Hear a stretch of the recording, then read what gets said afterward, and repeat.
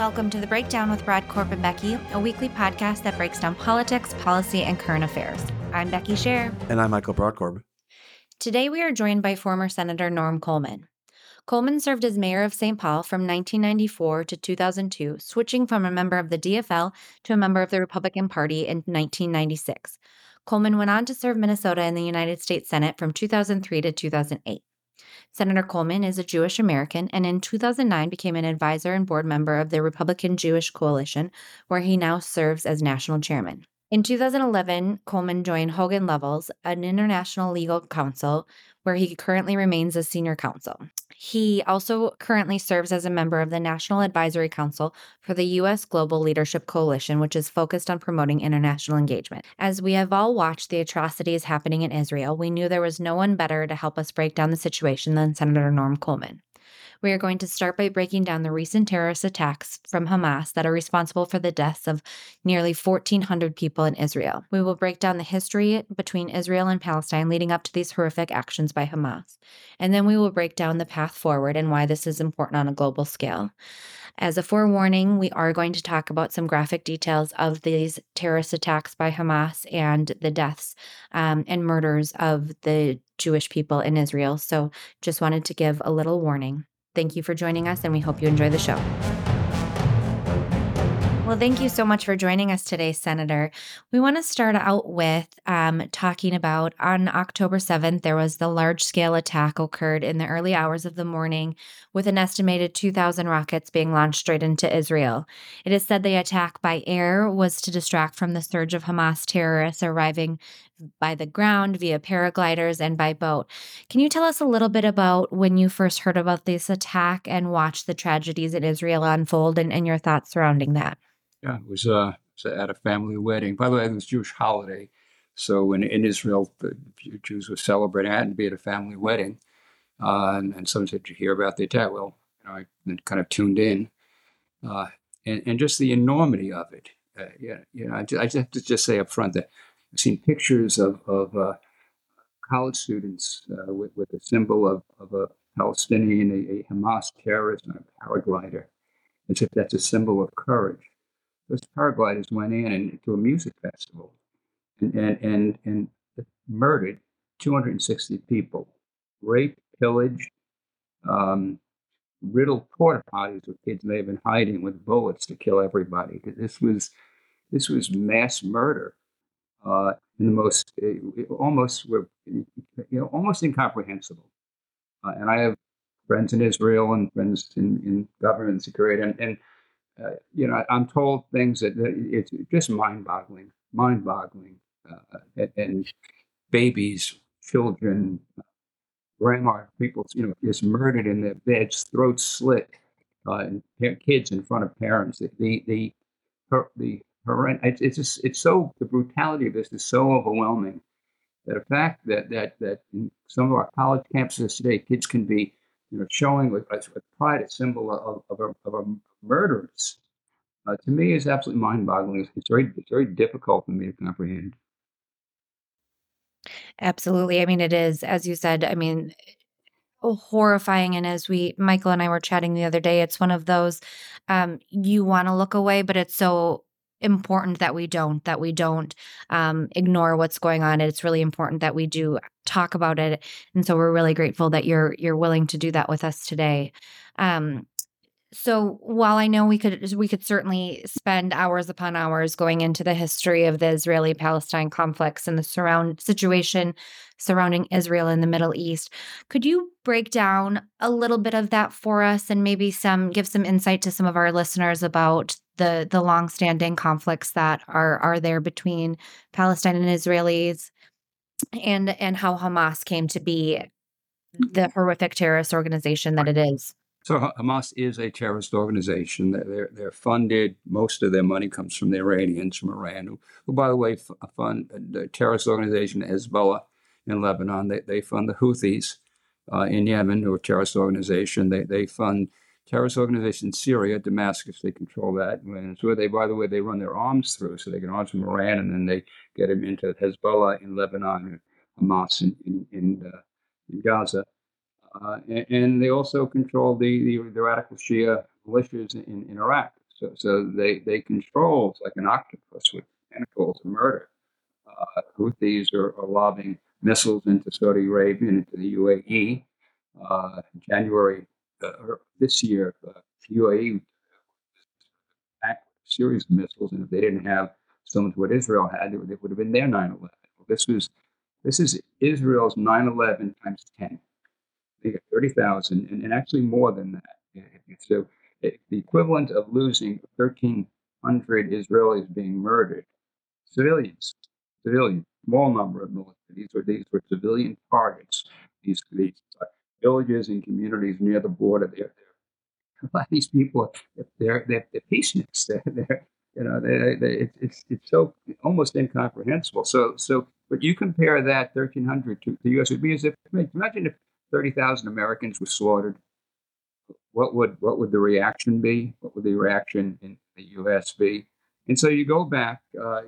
Israel actually pulled out of Gaza. So you have, since Israel's independence in '48, attacked by all the Arab countries, they fight that off.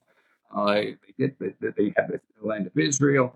A lot of Palestinians get displaced. They're kind of in Jordan and other areas. And by the way, the chant of from the river to the sea, when the West Bank is the river.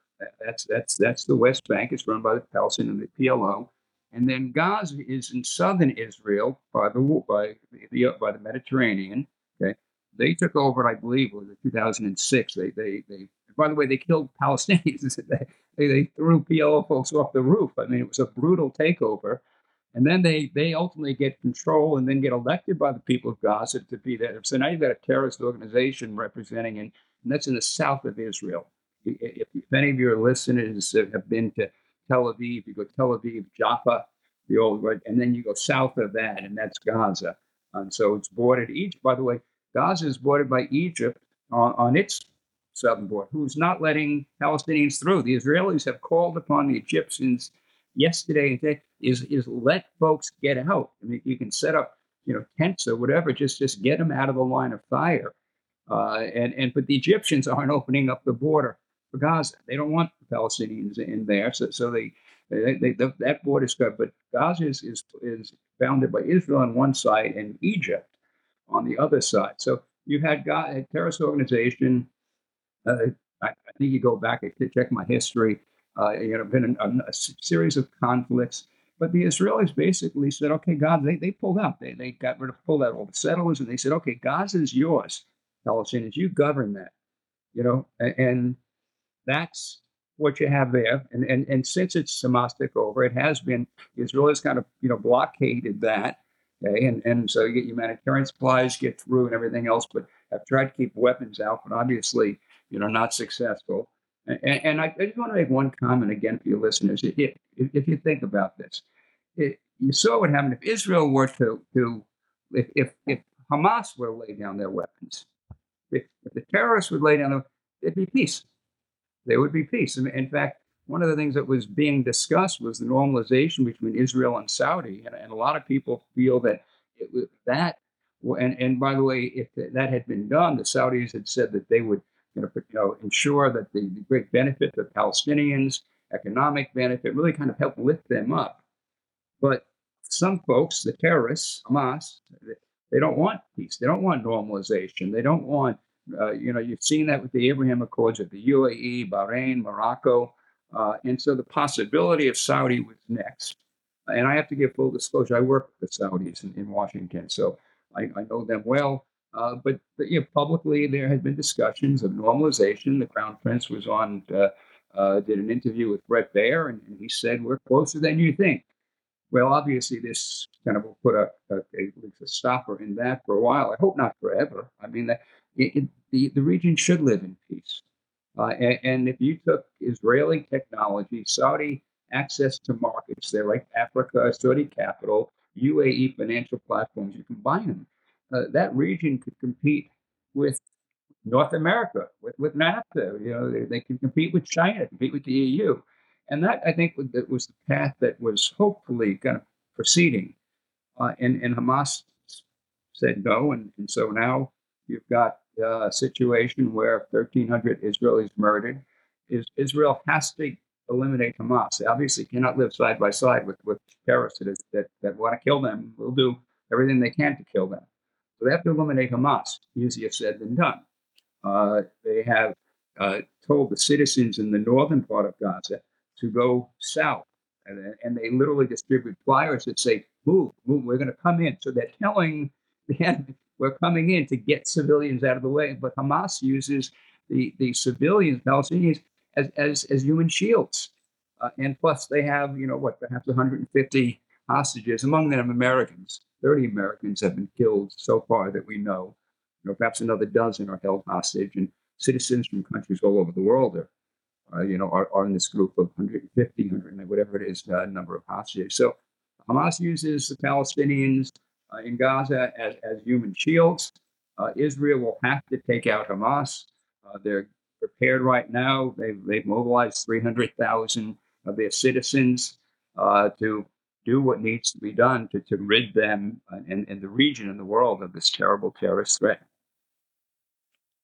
Senator, one of the unfortunate realities that's developed over the last few days since this attack has been the response that's been triggered across campuses and in with among some politicians too about this issue. I wonder if you could talk about that for a second. It's hard for me, Michael, to grasp it, to get my arms around. Listen, I say that as a Jewish American, Yeah, chairman of the national chairman, Republican Jewish Coalition. My family name is Coleman, but it was actually Goldman a generation back. And, due to my father's desire grandfather not to kind of deal with anti-Semitism, changed the name to Coleman. And so it's always been there. But, by the way, I was saying before, if Israel laid down, then if Hamas laid down their arms, there'd be peace. If Israel laid down their arms, there'd be genocide. That's what we saw. yeah, We saw the largest massive killing of Jews since the Holocaust. There'd be genocide if they weren't armed. And so, how do when people chant from the river to the sea, that means get rid of the Jews. correct. About Israel. It's not about two-state solution. It's not about people living side by side. And so I don't know. Maybe it's on the left. It gets tied in with Israel is seen as the colonial power. This small country, by the way, that's a democracy that has Arab citizens with equal rights as Israelis. So there's an Arab population, and they have the same rights as Israelis. Women have rights, gays and differ from what you have in Hamas, what you have in Gaza, Correct. or a number of other areas. And so it's hard for me to put my arms around it. How can you? I mean, I watched, watching some conversation on Fox and one of the networks, even CNN, talking to some of the pro-Palestinian protesters, and they were actually denying that they took place. The Hamas, the PLO spokesperson was saying all the Hamas targets were military targets. There were no civilians. Right? They broadcast. They broadcast their massacres, their brutality, because they posted it on social media. They show the slaughter of these kids at a music festival. That was not a military target. And you go see, whether there were 40 babies whose throats were slit or 20. What's the difference? Okay, you see pictures of cribs and lined with blood, and eyewitness accounts of horrors you can't even conceive. And so, how in the midst of this can you not say, I feel for the plight of the Palestinian people? Hamas, by the way, is not helping. They use Palestinian, they use Gaza citizens as human shields. Okay, Hmm. but to somehow to even at in any measure, just so there is pure, unadulterated anti-Semitism. It's hate the Jews, it's kill the Jews, it's hard for me to fully grasp. The good news is a lot of people are speaking out. A lot of our allies are speaking out. It's been tougher with some of our friends in the Gulf region, but and in part because sadly enough, I think folks within that area have been taught to hate the Jews. They're taught that in school. If you look at some of the curricula, tells you they're taught, if you have 6 Jews and you kill 3 of them, how many Jews you have left? It's so deep, it's so ingrained. But the fact that on our college campuses, places that are supposed to, what about those safe spaces that all those lefty kids are looking for? Don't talk to me about safe spaces anymore. Okay, they're out there celebrating the massacre of women, children, elderly. This folks who are sleeping laying in their beds or celebrating a Jewish holiday, and the subject of this kind of slaughter. And so you ask a great question that I don't have an answer to. I don't know, but all of a sudden you're seeing it. I think it's a shame, and it breaks my heart. Becky and I are trying to have thoughtful discussions on this podcast, but it's anti-Semitism. There's no other way to describe it. It's a tough charge to make. It's a tough phrase to say, but that's the reality of what it is. It's just ugliness, and it's this belief. It's just been really troubling to see. I had thought we had moved farther along as a society. It's been a real ugly awakening. It is an awakening. You think this would be an easy one. This would actually be an easy one. Folks say, this is wrong, terror is wrong. Now let's deal with the concerns that folks have about Israel and about the PLO, about dealing with Gaza. Let's talk about some of those concerns. Can more be done on the humanitarian front? Israel, a number of times, Israel, you go to Oslo, another way, Israel offered up, close to saying, we could get, peace, and was always turned down. And at this point in time, I'm not sure what the path is, other than one, you have to rid the region of Hamas, and that will come at greater cost. And unfortunately, they're going the Hamas uses what they call with dumb bombs. The target is kill civilians. They're not target. Israel focuses on military targets, but if you put your rocket launcher inside somebody's in a hospital, or you store all your munitions in a school, okay, which they do, Israel has to take out those missiles and take out those armaments, and so in the end, it's just a very ugly situation. But there's no more living side by side with folks who are prepared to kill you, have shown the willingness to kill you, and unfortunately, were very successful in killing massive numbers of your population, and it can't happen again. Now, I want to.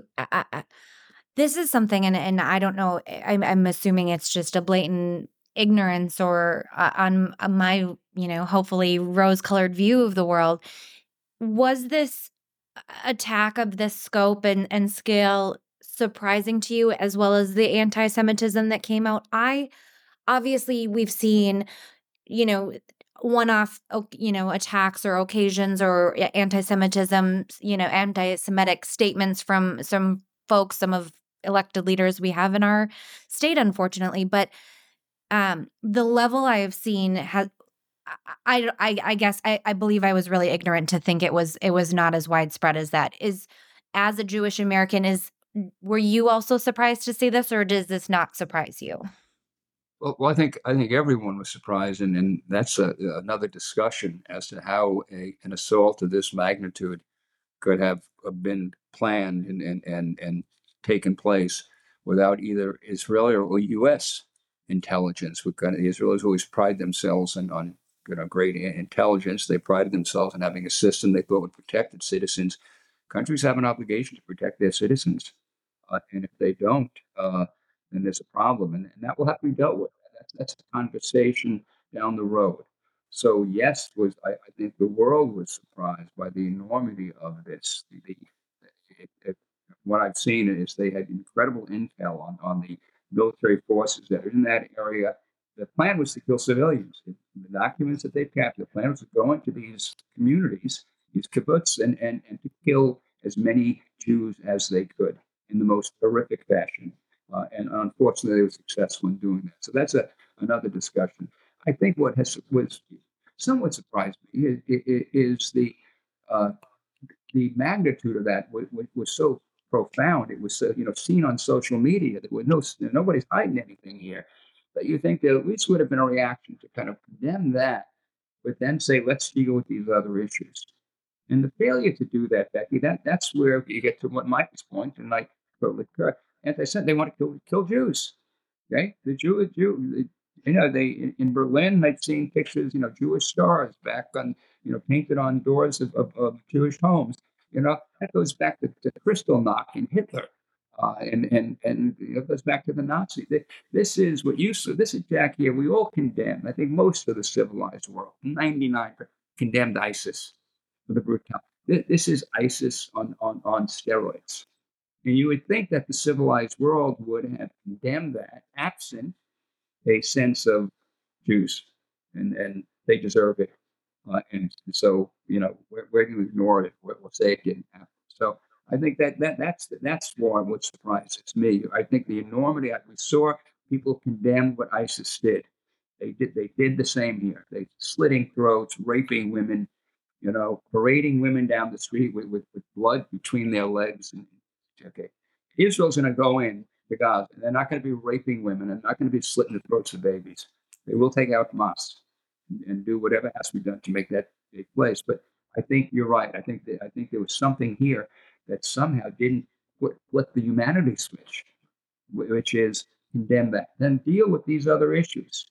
Talk about them if you want. Do you want to demonstrate freedom of, we do that in this country, but not in defense of brutality, of mass murder at a scale that's hard to comprehend.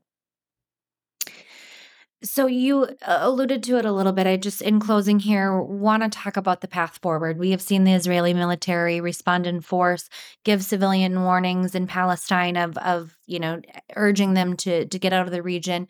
Sometimes maybe even underhanding or hindering their efforts a little bit, because obviously Hamas probably sees those flyers as well. But doing what they can do. What should we expect here? Is this going to be the next Ukraine months, year long war? What's your take on what we're going to see next? So by the way, the munitions that Israel has gotten from us is like one just infinitesimal compared to Ukraine. So they're in a different capacity. They fight their own fights. However, uh, their big fear is a second front. So you have a little geography. You've got Gaza in the south, but in northern Israel you have Lebanon and Hezbollah. Hezbollah is a much more well trained, well equipped. They have thousands of missiles targeted at Israel. And the fear is that Iran, who controls the puppet master, the octopus, and all the tentacles, if Gaza is, if either, Iran either has to decide they're going to sacrifice Hamas, and Israel will go in and take them. I think they have to do it as quick as they can. It's tough fighting in an urban environment, again, particularly with human eyes. Iran, Hamas isn't letting the Gazans out of Gaza. A lot of them are trying to go south. Israel is drop leaflets, go south, we're coming in. But you've got that second front. And the U.S. As we brought in kind of major nuclear aircraft carriers, we have a whole kind of group, and now another group's coming in.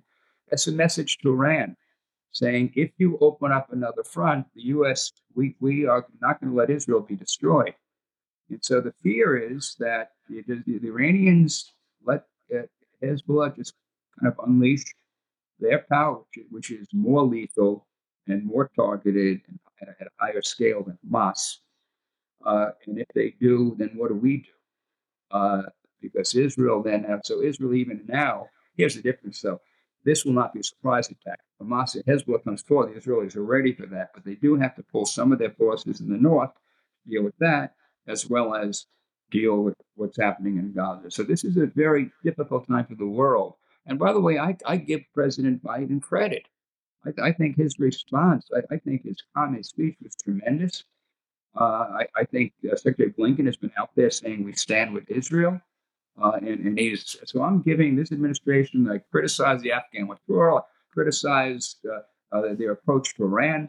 I think partly we're in a situation where we're not tough enough in Iran, that they lifted sanctions and they signaled they're going to give them $6 billion, et cetera. But their response vis-a-vis Israel has been really, I think, uh, deserves praise.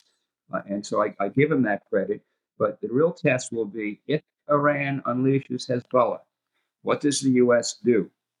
Do we those carrier groups there are not show and tell. It's not just for a display, of course. It has you have to if you have lethality, you got to be prepared to use it. None of us want that. We don't want this spread wider. But Israel will have to take care of Gaza. They'll have to watch their northern front, Lebanon, and we'll see how it all plays out. Challenging times, Becky. Absolutely. Well, we really appreciate your time. We know you got to run. Is there anything else that you'd like to say before you leave? Now, I think this has been hopefully a good conversation in a difficult time. Pray for peace. Pray for Israel. Pray for all the people in the region. and pray for the destruction of Hamas. Absolutely. Well, we're so grateful for your time today and hope to talk to you again soon. Thanks so much. Thank you. Thank you. Well, it is always fantastic when we can hear from Senator Coleman. Obviously, he is far more of an expert on all things Israel, Jewish American. He can relate, he can share more about that than I think either of us can ever fully comprehend and understand. So I'm really grateful he was able to join us. I think it's going to be a situation that hopefully is over sooner than later with Israel coming out on top. I don't think it's gonna be, anytime soon, unfortunately, and so, it's horrifying, but I think it's important that we continue to talk about and educate, our listeners and do our part, in the broader scheme of things to make sure folks are really understanding what truly is going on in Israel. I was not expecting a Middle East conflict to be a subject of our podcast ever, but it was important to touch on the issue. And from the perspective that we wanted to share was there's no one better to have on than Senator Norm Coleman, and we appreciate the opportunity to have him come on for a few minutes. It is a horrible situation. It is difficult for me to wrap my head around. It is difficult for me to comprehend. The level of anti-Semitism that I've seen is just unnerving. And one of the things, Becky, and I touched on it a little bit when we were speaking with Senator Coleman, we try to keep the rhetoric down a bit and have just honest conversations, but there's no other way to describe it than it's just pure anti-Semitism. There are a group of people in this world that consider people from Israel to be subhuman. And that is not just limited to the Middle East. It's very difficult to watch what's been going on college campuses and some of the activity that we've seen here in the United States in response to these horrific terrorist attacks and the focus and the emphasis and where it's been misplaced. And this is not going to be solved, I think, in a quick manner. Just my take. This has been going on for a long time. But I do think that the brutality of Hamas's attacks is going to reframe the way the Middle East operates going forward. I think that Israel's hand has been forced in a way that it cannot coexist and it cannot operate in the same plane, in the same space that Hamas exists. And as Senator Coleman said, if Hamas laid down their weapons, the fighting would stop. If Israel did, there would be genocide. This wasn't what we had planned for this week. And I'm glad we were able to spend some time with Senator Coleman before he flew back to Washington, D.C. And we hope to speak with him again and hopefully under better circumstances. Absolutely. And I guess I would just encourage anybody who maybe didn't like what we discussed to educate themselves a little bit. The Israeli are not their government. And any issues saying that this is warranted or okay, these attacks on the women and children and elderly and every Israeli citizen, and every Jewish citizen that is being killed under the banner of death to Jews is not a simple territorial issue here. This is an attack on the Jewish people, and it's very clear that that is what it is. And her, I don't even have words of how horrifying, tragic this is. It just truly is. And so I think people just need to remember that's the case, and this is not a territorial dispute. It is about Hamas wanting to end the Jewish people. Yep. You said it very well, unfortunately. Very well. We want to thank you for listening to The Breakdown with Brodkorb and Becky. Before we go, show us some love for your favorite podcast by leaving us a review on Apple Podcasts or on the platform where you listen. You can also leave a review on our website at bbreakpod.com. Again, our website is bbreakpod.com, and you can find us at Twitter at bbreakpod. The Breakdown with Brodkorb and Becky will be returned next week. Have a great one. See ya.